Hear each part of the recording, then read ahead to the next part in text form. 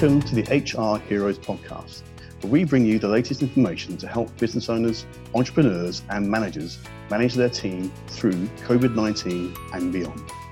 Listen in as we share leading-edge information with experts across a variety of fields, from HR to legal, from negotiation to mental health, and so much more to help you not just survive, but thrive through the pandemic. And here now is your host, Natasha Hawker. We are thrilled to have three experts that have been studying the JobKeeper space for weeks now, which in JobKeeper pandemic years is years. So first of all, we have Ben Walker, who founded Inspire CA at the age of 23 with nothing but a borrowed printer, a laptop and a simple idea. What if, instead of just doing tax and reporting on history, accountants could give game-changing advice that could help people write a better future for their business and for their family? Then we have Danny. Danny is the founder and managing director of Danny King Legal and is a leading lawyer in employment and industrial relations. Danny understands the thrill of business growth and the terror of needing to trust employees not to hurt you at the end of the relationship. Charging in to fix an unfolding drama, steering the situation into a crisis opportunity, quote Danny, makes her world go round. Tracy is one of our senior employee experts with over 15 years experience, but her current nickname is our COVID-19 Queen. Not that she likes this name, but she has been buried in this type of work and the impacts for weeks now. She's worked predominantly in the health and wellbeing and retail industry, and our clients absolutely love her. So what we've done in this bonus episode is we literally decided to record this yesterday. I've recorded it today and are releasing it tomorrow. JobKeeper is going to be an absolute game changer for business, and you need to hear from these three guys, and that's what we're bringing you today. So without further ado, let's get on with it. Welcome, team. I am so excited to have you all here today to help our heroes understand the JobKeeper scheme and see how this can work for them. In the world of COVID-19, you snooze, you lose, and you need to be innovative. So there has never been a better time for me to get you three in a virtual room to thrash this one out. Business owners, entrepreneurs, and managers, plus employees need to understand the JobKeeper scheme from an accounting, legal, and HR perspective. Just to be clear, super clear for our overseas listeners, this episode is really only relevant for the Australian workplace, but you're very welcome to join us for the ride, as always. So last week, the Australian government announced and passed into legislation the JobKeeper scheme, a wage subsidy program, which is worth a whopping $130 billion. It's anticipated that 6 million working Australians are going to need the program. This support has the potential to be an absolute game changer for many businesses across Australia, but there are complexities in the implementation, which we're going to talk through today. So I am super excited. Welcome, Tracy, Danny, and Ben. G'day. Thanks, Natasha.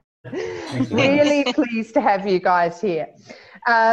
So we're going to start with Danny. And obviously you're a lawyer. Can you share with us a high-level view of the legislation and what is it trying to achieve in your view? Thanks. Quick disclaimer, this is not legal advice. You will need to do that in a proper way, but here is your cheat sheet of the high level stuff. So the point is about keeping employment as a viable option for businesses that in normal conditions would be subject to the business Darwinism of you can't cut it, so close up. So instead of paying money to former employees through a social welfare system when you've got unemployment, and it's a knock-on effect. You've got one person unemployed, there's a likelihood that they might stay unemployed. Instead of that, it's supporting business to keep people employed, even if they're not doing what they would ordinarily do.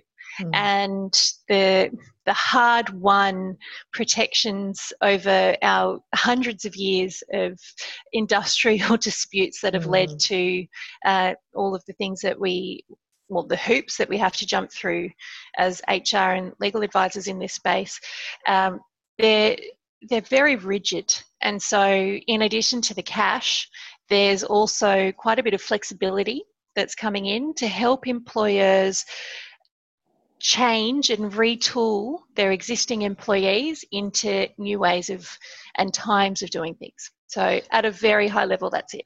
So what do you see as the potential upsides of the JobKeeper scheme?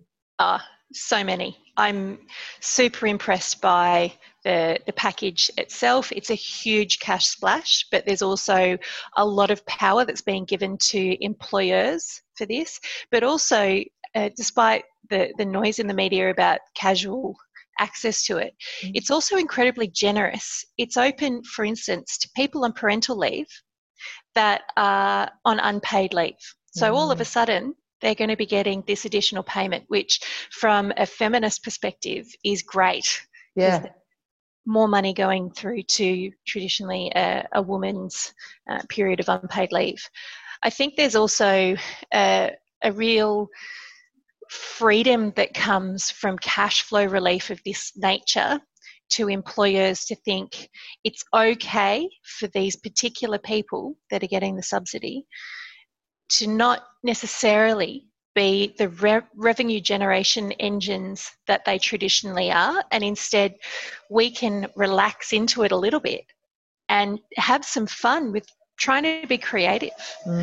What is it that we can do differently? How can we make a little bit of money in this time as opposed to the lot of money we're used to making? And also, how can we help in the broader social enterprise? We're all part of a community. The community's funding this. So how can we give back? I love hearing that there are football clubs in Queensland that have, or maybe the Central Coast, they have directed their players to go out and just do jobs in the community, deliver groceries, mow lawns. So there's a really kind of generous spirit that's coming with this for the people that are keen to take it up. So for me, there's a lot of upsides. What about downside? What are the potential risks with this piece of legislation? As with any legislation, it's got a lot of words in it, and it's written by lawyers, and we like to talk a lot and use a lot of words, and it's amending existing legislation which already has a lot of words in it and a lot of rules. And in the way it's been done, you've got to overlap these two instruments and work out how it's going to apply. So just as a basic access to justice threshold, I think there's a real problem with working out what is actually there. I mean, I've got a team of literal employment lawyers looking at it every day going, okay, so now I understand this bit, let's move on to the next bit. So it's not easy.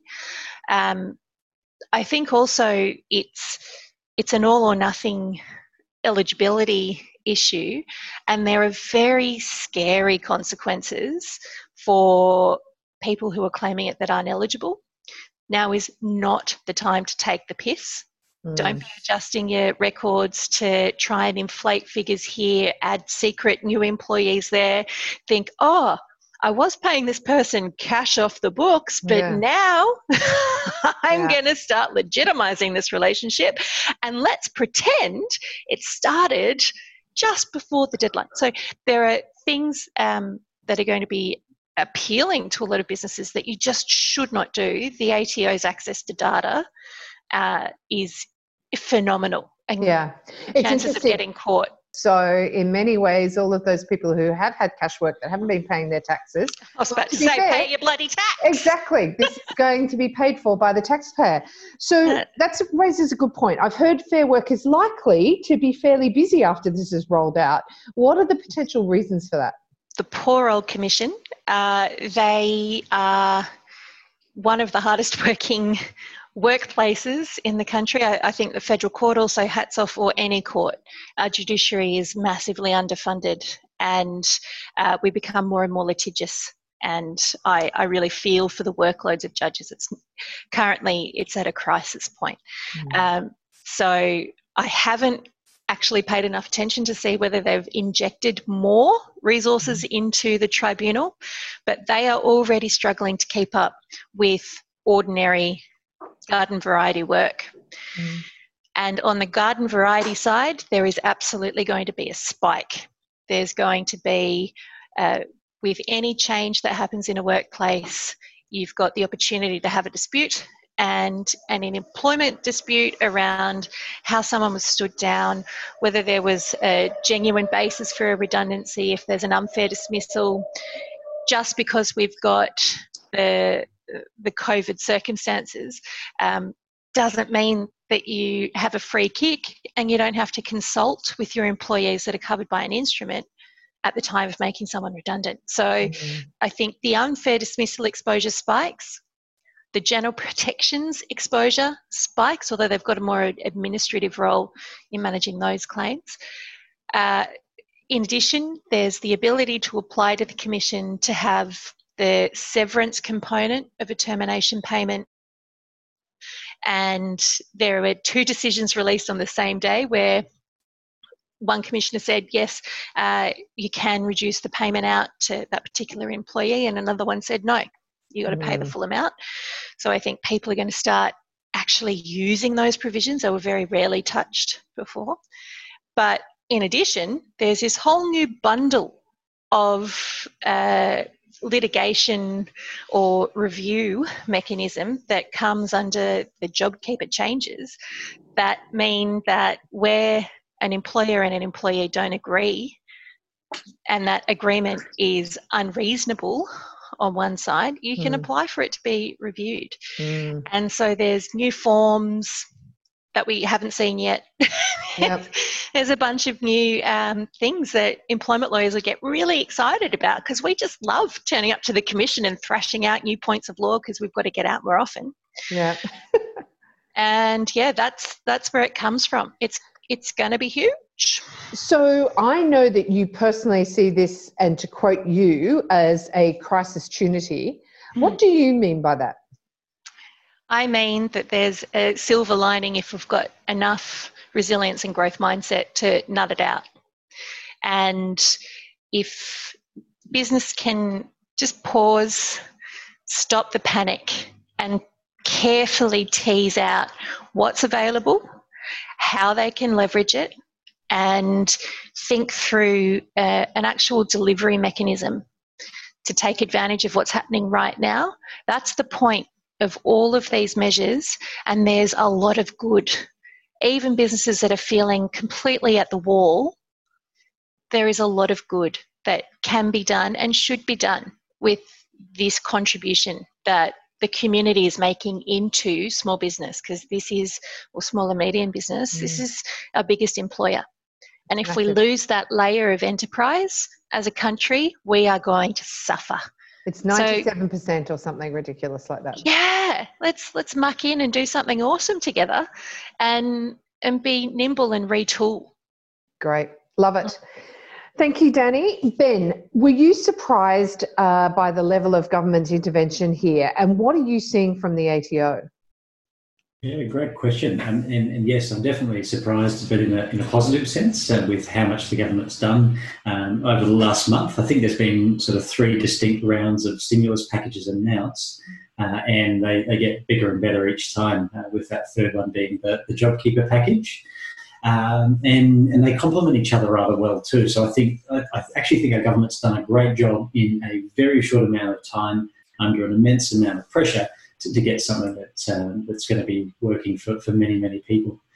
And in terms of the ATO, what we're seeing is the ATO is really, really, maybe lenient's not the right word, but empathetic at the moment to business owners. And I know that they're not usually associated with being nice and that sort of thing, but I think we need to look past that and say that, at the end of the day, that all they're doing is trying to get a job, which is collecting what we owe them. At the end of the day, I think they're going to be playing a pivotal role in this as well, given that the JobKeeper package and even some of the other stimulus measures are administered via the ATO through to businesses. And so we need to put that sort of bad taste in the mouth aside, and work with the people. Even for normal circumstances like payments that you owe to them or interest and lodgement dates, all we're seeing is quite lenient and enormously flexible. Yes, absolutely. What are you expecting to see, Ben, in terms of the business impacts as a result of the JobKeeper scheme? Given that you look under the hood, quite literally, it's one of your product names from memory, with a lot of small businesses and know their numbers intimately. With this injection into business and then ultimately to their employees, what do you see is going to be the impact for business? Yeah, great question. I think it really depends on the industry and also the mindset of the person who's running the business. I think there was those first sort of 2 weeks when the whole of Australia felt like it was in just insanity mode and people didn't know what way was up.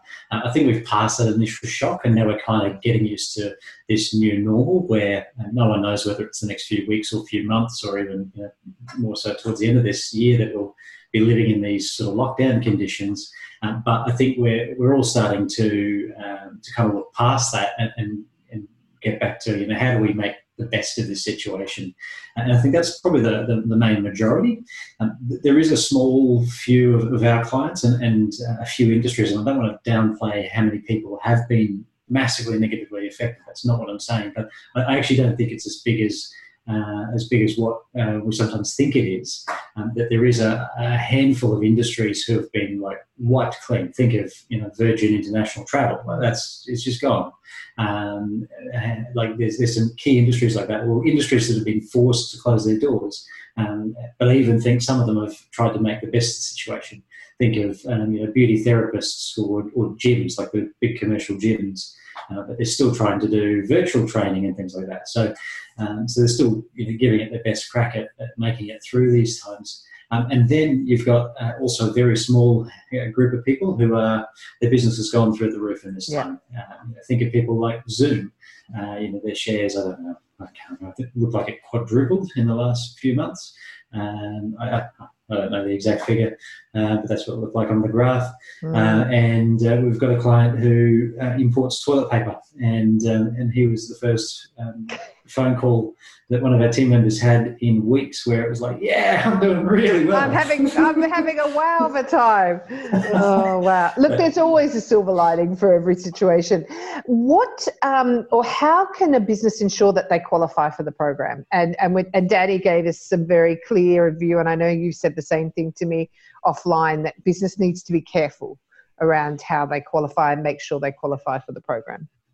Yeah, absolutely, and I want to echo those points there, where the ATO and the government's been really generous, but they have also at the same time sent warnings, especially to tax practitioners and accountants, where they've said if you're going to take part in scheming how you can milk the most of this, and it's it's beyond what the measures suggest, then we're going to get onto you. They're sort of firing shots across the bow, so to speak. And I've got emails myself straight from the Tax Practitioners Board to say that. There's also there's a lot of accountants also keeping other accountants accountable. That's a lot of words that sound the same in the same sentence. But I'd say other accounting firms keeping an eye on what everyone else is doing to make sure no one's going to do the wrong thing. So I think it's a good encouragement for business owners to not take the piss. I think that's the worst thing you can do at the moment. So some impacts of that they've said are, we'd fine you.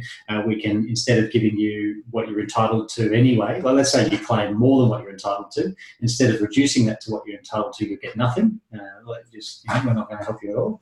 So just watch it and do the right thing. Which is what we should all be doing. What about employees? What do you see as the benefit for employees from your perspective? Yeah. The benefits to both the employees and the employers is that the whole idea of this is that we can all go on a pause for a few months, still be able to put food on the table, and at the end of this semi-nightmare, we can go back to normal, hopefully. And so I think that the benefits are people will still be employed on the other side of this, but also businesses will have their doors still remaining open, or at least a good majority of them, thanks to some of these measures, which is great. And I think you raise a really good point, because even from a psychological viewpoint, even if people are on reduced hours or reduced different duties, psychologically having a job and having that security versus having to queue up and get your Centrelink payment, That's a very different mindset. And I think from a mental health perspective, from a country perspective, I think that's going to be maybe not measured, but hugely beneficial. Yeah, I think they did a really great job when I think it was after the job seeker package was sort of that they broadened the scope of that. I think in the first or second stimulus release, and then what you saw is a whole heap of people were let go, and then on TV you saw the Centrelink lines around the corner. I think that was in Bondi. We saw those images there, and so I think, you know, a week and a half later, they came up with the JobKeeper program, where it was all administered through the employers, including people who had been let go over the last few weeks, if the business is willing to sort of rehire them in a sense and pay them that JobKeeper allowance, which is fantastic. Like, it takes the pressure off Centrelink for, you know, they're already under resourced as it is, but you throw this COVID-19 stuff into the mix, and the lines will be out the doors and people will be lining up for kilometres. days. So we touched on what some of the risks are and the fact that the scheme, whilst it's not necessarily open for abuse, because let's face it, the government has more visibility to our numbers than ever before with one-touch payroll. But how do businesses qualify? What's the quick way they can make sure they're on the list? Yeah, so broadly, what the ATO is looking for, what the government's looking for, is any businesses whose turnover has gone down by 30% or more. And that's for businesses under $1 billion in turnover, so pretty much every small business under $1 billion. And so if your turnover has gone down by more than 30%, now in terms of the comparative period, this is where it gets a little bit vague and tricky, but they basically say compare a month or a quarter now to a month or a quarter last year. And I know that people might have bought or sold a business over that time, or had massive growth and things like that. And the ATO have also said, look, if you think you've got some weird situations where you're ineligible but you think you should be eligible, just let us know what they are, and we'll consider it. So they do have discretion, to sort of add people's eligibility if you fail on the. It sounds to me that they're a bit more flexible on the employer eligibility than on the employee eligibility. Is that fair to say, or am I having the wrong impression there? With the employee eligibility, and I know that it's looked bad from a Australian perspective, as in, because broadly it is just for Australians, and the people who miss out are people who are in Australia on things like 457 visas or student visas that they're not eligible. And I know that this is where our Prime Minister and the government have been attacked a bit and saying, hey, what about these people who still add value? And yes, they add value, but the Australian government's there to primarily provide for the Australian population. So there's sort of the that element to it. But in terms of eligibility in general, what they're looking for is permanent or full-time employees or casuals who've been with the business for more than 12 months. And so that's kind of the key things. And then, there's some conditions which you may not be eligible. So if you're younger than 16 years old, if you're, there's a few other things that you need to run through. But I'd say it's fairly broad. It is. Yeah, I think it is. Thanks for that, Ben. I think now would be a really good time just to pause the podcast for a moment. There are so many people suffering in the world from COVID-19, but because of you, wherever or whenever you decided to listen to HR Heroes, you have changed the world for the better. Through our lifetime membership of B1G1, for every download we get, you are helping Indigenous kids to get access to an Outback IT learning hub to improve their English and IT skills, creating the employees of the future. Let's go to Tracy, our HR or employee expert, as we like to call it. Tracy, this is a massive piece of work for businesses to fully understand and implement in terms of the JobKeeper scheme. What do you see as some of the challenges from a HR perspective? Yeah, it absolutely is. And I think, the fact that there's 3 different experts on this call today, all with areas of expertise, all trying to puzzle together this scheme, truly highlights how complex it is. So it's very multifaceted. There are a lot of boxes that need to be ticked across various functions in the business. needing to be across the numbers, people, and all those processes that underpin it. So there's a lot that needs to happen to successfully implement it and not put your business at risk. And I think on the flip side of that, getting your employees to understand the scheme as well. They're very much just seeing this $1,500 payment and not fully understanding that is just really just one part of the scheme in its entirety. Yeah, I mean, even if you look at it from a logistics point of view of going through all the employees that you've got and working out who qualifies, who might qualify, who definitely doesn't qualify, is a big piece of work there. What do you see as the opportunities with a successful implementation of the scheme? Look, from an HR perspective, what we have seen over the last month or so has been nothing short of a complete bloodbath out there, with a lot of panic and some very, very reactive behaviour from businesses, which sadly resulted in, a lot of people losing their jobs and, that media coverage of people lined up outside the Centrelink offices. The reality is the scheme will save businesses and it will save many, many jobs. I think it allows eligible businesses to be really measured in their approach and try to carefully sort of facilitate life now and beyond the crisis. One thing that, I've talked a lot about and my colleagues are the same is that true leaders are really shining through this crisis, with lovely halos on their head, and the bad leaders are really flouting about and they're the ones exhibiting some truly awful behaviour. And I think the same will go with implementation of this scheme. There is a real opportunity here for businesses to take their employees on this journey, do it right, engage with their employees, and really start positioning your business so it can quickly bounce back when all of this is over and a distant memory. Yeah, I mean, for me, the obvious potential benefit for businesses or ROI is if your employer is able to retain you through this, and it keeps a roof over your head, it keeps your family fed, I would argue there's going to be a fair bit of loyalty and engagement that comes along with that. Absolutely. People are worried, they're scared, and whether they admit it or not, they're scared. So, okay, what about consultation? That is, in my view, from what I've read today, it's a huge part of this scheme. What is consultation and why is it important for businesses to do this part? Yeah, consultation is absolutely huge. And it's all about engaging with your employees. It's all about discussing any potential changes and truly considering an employee's point of view and any suggestions that they may have. Look, a consultation process will take some time and investment of your time, but it absolutely encourages cooperation, engagement, and it has a huge number of benefits when it's done correctly. And what I would say is, while consultation is a legal requirement, the way in which you communicate with your staff and the way in which you go about this consultation process can absolutely make the biggest difference.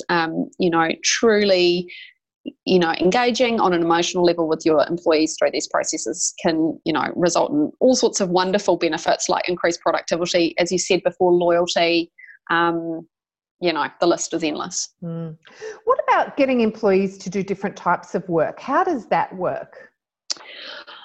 Look, essentially, if you can't reasonably utilise your employees in the role they are currently employed, and that therefore jeopardises their employment, but you have other duties that they can be utilised in that are obviously safe and reasonable and within an employee's level of skill and qualification, then absolutely, there's an opportunity here to move people around. But, it has to be reasonable and it has to sort of be where an employee's job really requires it. Their ongoing employment is, it's going to mean that they keep their job essentially. And obviously it has to be within the scope of the business. So we can't go and create, completely different business opportunities. Now a chef. Now a chef. But So, I mean, it can be done and it's great if you can do it, but just being reasonable about it. The immediate thing for me is, well, that requires me to look at each individual employee based on what they're doing, what the impacts are, so that, it needs to be that tailored so that you can work out what you're doing and how you can maximize this across the business. Absolutely. Okay. Absolutely. All right. I thank you for that, guys. I'd now like to end by asking you a couple of questions, and one from your area of expertise. I'll start with Danny here. What's the one thing from a legal perspective that every business owner or manager should be doing now? Look, slow down. There's no need to jump headfirst into a massive restructure that's going to terminate everybody. You can always recalibrate in a considered way. So just slow down, but at the same time, don't stop talking to your people. I think there's a real perfectionist bent within the community where I'm seeing people scared of having any conversation within the organisation because they don't think they've got the perfect solution yet. So they're holding off, and that's just going to allow people to panic. So get ahead of that and tell people I'm working on it, I'm not ignoring it, and I'm taking a really measured approach. So that's my key tip. Brilliant. Ben, from your perspective, from an accounting perspective, what's the one thing a business owner or manager should be doing right now? Yeah, so in my opinion, people and cash are two of the biggest challenges in business. I'll leave the both of you with the people side. Yeah. But in terms of the cash, I think one of the biggest things that you can do to have certainty and maybe confidence that you're going to make it through these next few months is make a forecast or a budget as best you can to see have you got enough cash to last through these sort of next few challenging months. That may give you some certainty around decisions you might need to make as a business owner.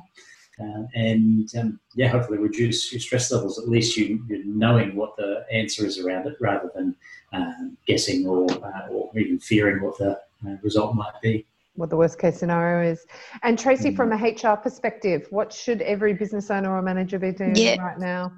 I'm going to have to agree with Danny. Communication is key.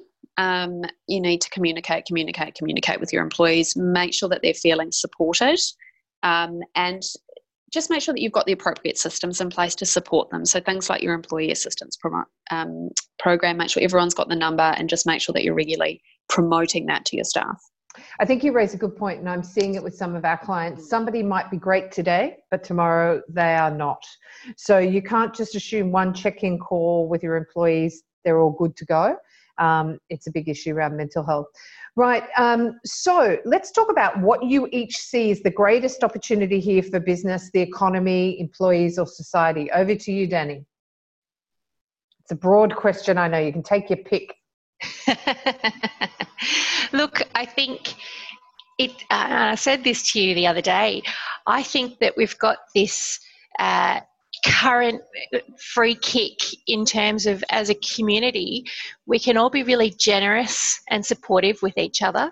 And it almost feels like the Sydney Olympics during that time where everyone was walking around high-fiving strangers on the street. Now we'd be high-elbowing strangers on the street.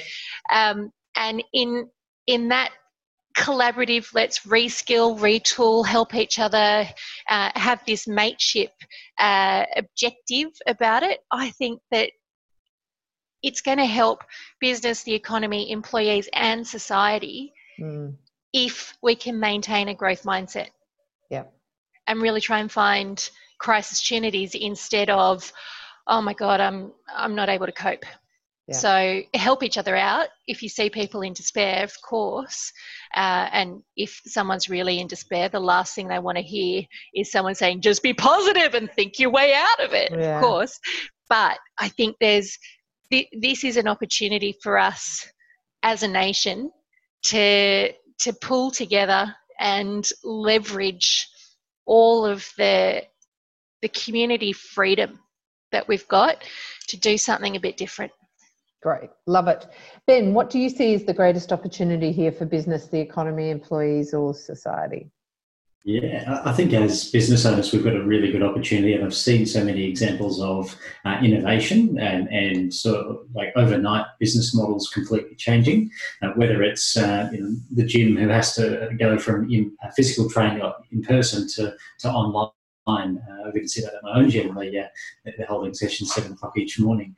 But also, even our own business, I've been talking about launching an online course for quite a few months now, and getting into webinars, and I've basically gone head first into it with the COVID-19 business continuity course, and we've had hundreds of people join us on webinars, so just sort of sharing our expertise, and that's just our own example of almost being forced into innovation through this time. And I see it as you've got no option to do that.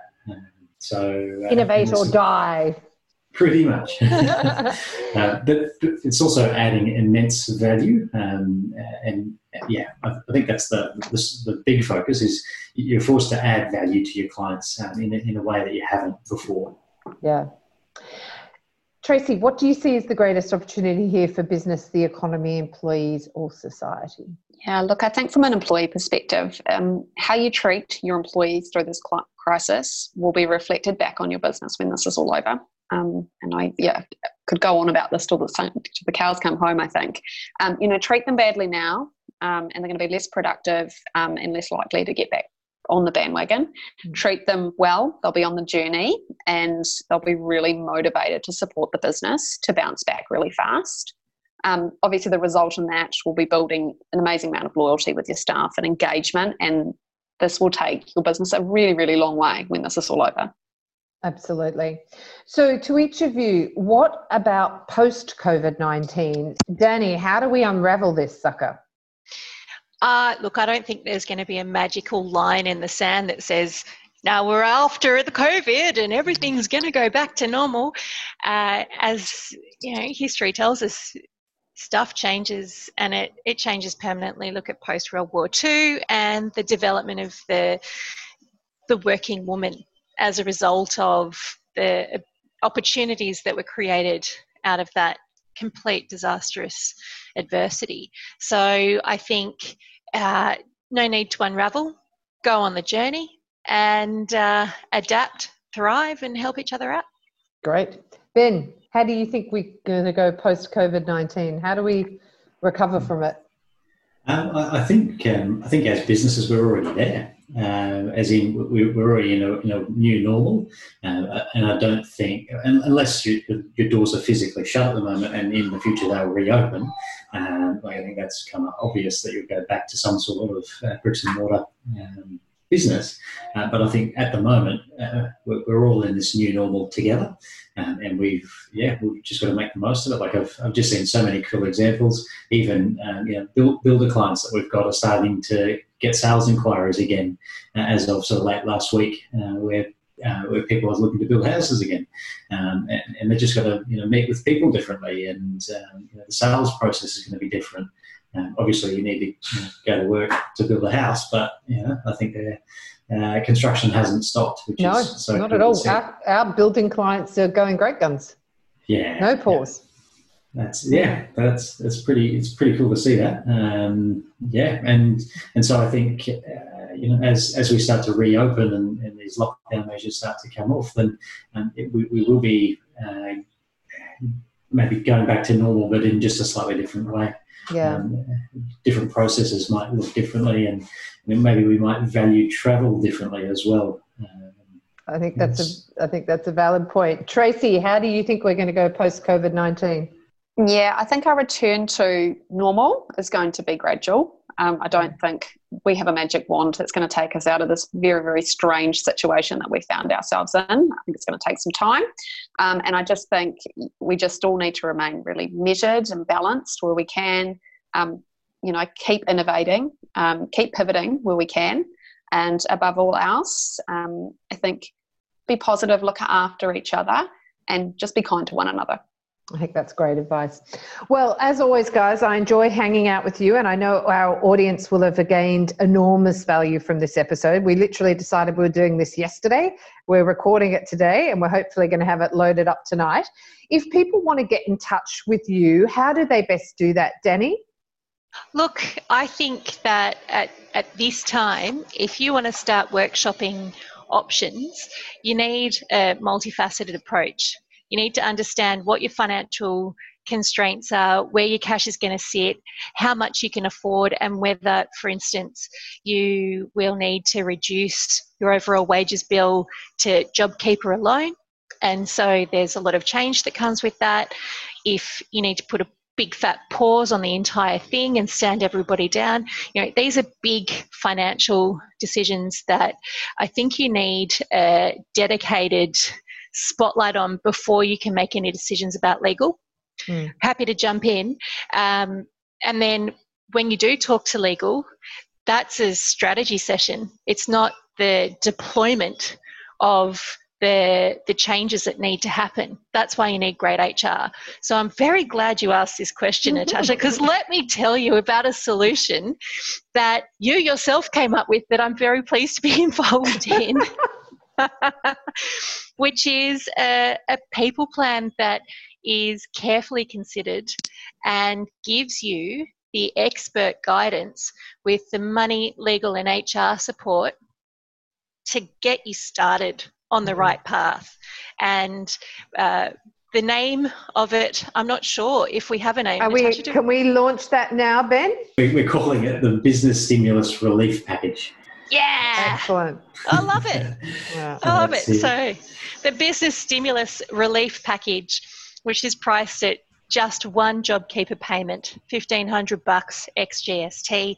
And with that, you are going to have exclusive dedicated access of 3 professionals that will work together to set you up for success. All you have to do is call our specialist onboarding team. They'll take your details. They'll ask you the questions that all 3 providers will need to know. And then you will go on a really gentle, guided journey. It's kind of like it's a small world ride at Disneyland, where you're going to go through first accounting. And this doesn't mean we're replacing your existing accountant. You're just going to have a very, very close look at the stimulus-related issues and how we can leverage that to support the next stages of your people plan. So you go gently from accounting into legal, where you'll speak with a member of my team who will be prepared on what kind of an outcome we need to achieve, and then you will be workshopped over the course of an hour to figure out what kind of solutions are going to work best in your business. Do we need to lean on the changes to long service leave provisions or the annual leave changes? Are we looking at needing to reduce wages? Or is it more along the lines of total stand down? All of these things are possible these days and more. We've just got to work out what's going to be the right fit for your business, and it's not a one size fits all proposition. And I think also the laws are so complicated. We've got a cheat sheet that is continuously being updated by all 13 of us, and we're struggling to keep up. So you're going to have the benefit of someone telling you, yes, you can do that, but this might be better, and workshop that. And as a result of the legal analysis, you'll get a work plan and the documentation that needs to be developed to support that. And that's where Brilliant HR comes in, and you will have the tools that you need to be able to deliver on this very well-reasoned, business-appropriate people plan. And Ben, tell us one more time, what's it called? The Business Stimulus Relief Package. Yes, it is. That is excellent. Well done. What we'll do at the bottom of this show notes is we'll have some contact details where you can get a link to a landing page and also how to contact us if that's of interest and value to you. But I just wanted to say, well done, everyone. Keep safe, keep well. Thank you for sharing your knowledge, and let's work through JobKeeper and make Australia what it could be. I'm Natasha Hawker, and remember, your employees really do matter. You've been listening to the HR Heroes podcast with Natasha Hawker. And if you would like access to the episode notes and other resources, or to find subscription options, you can find us at employeematters.com.au/podcast. The HR Heroes podcast is proud to be lifetime members of B1G1.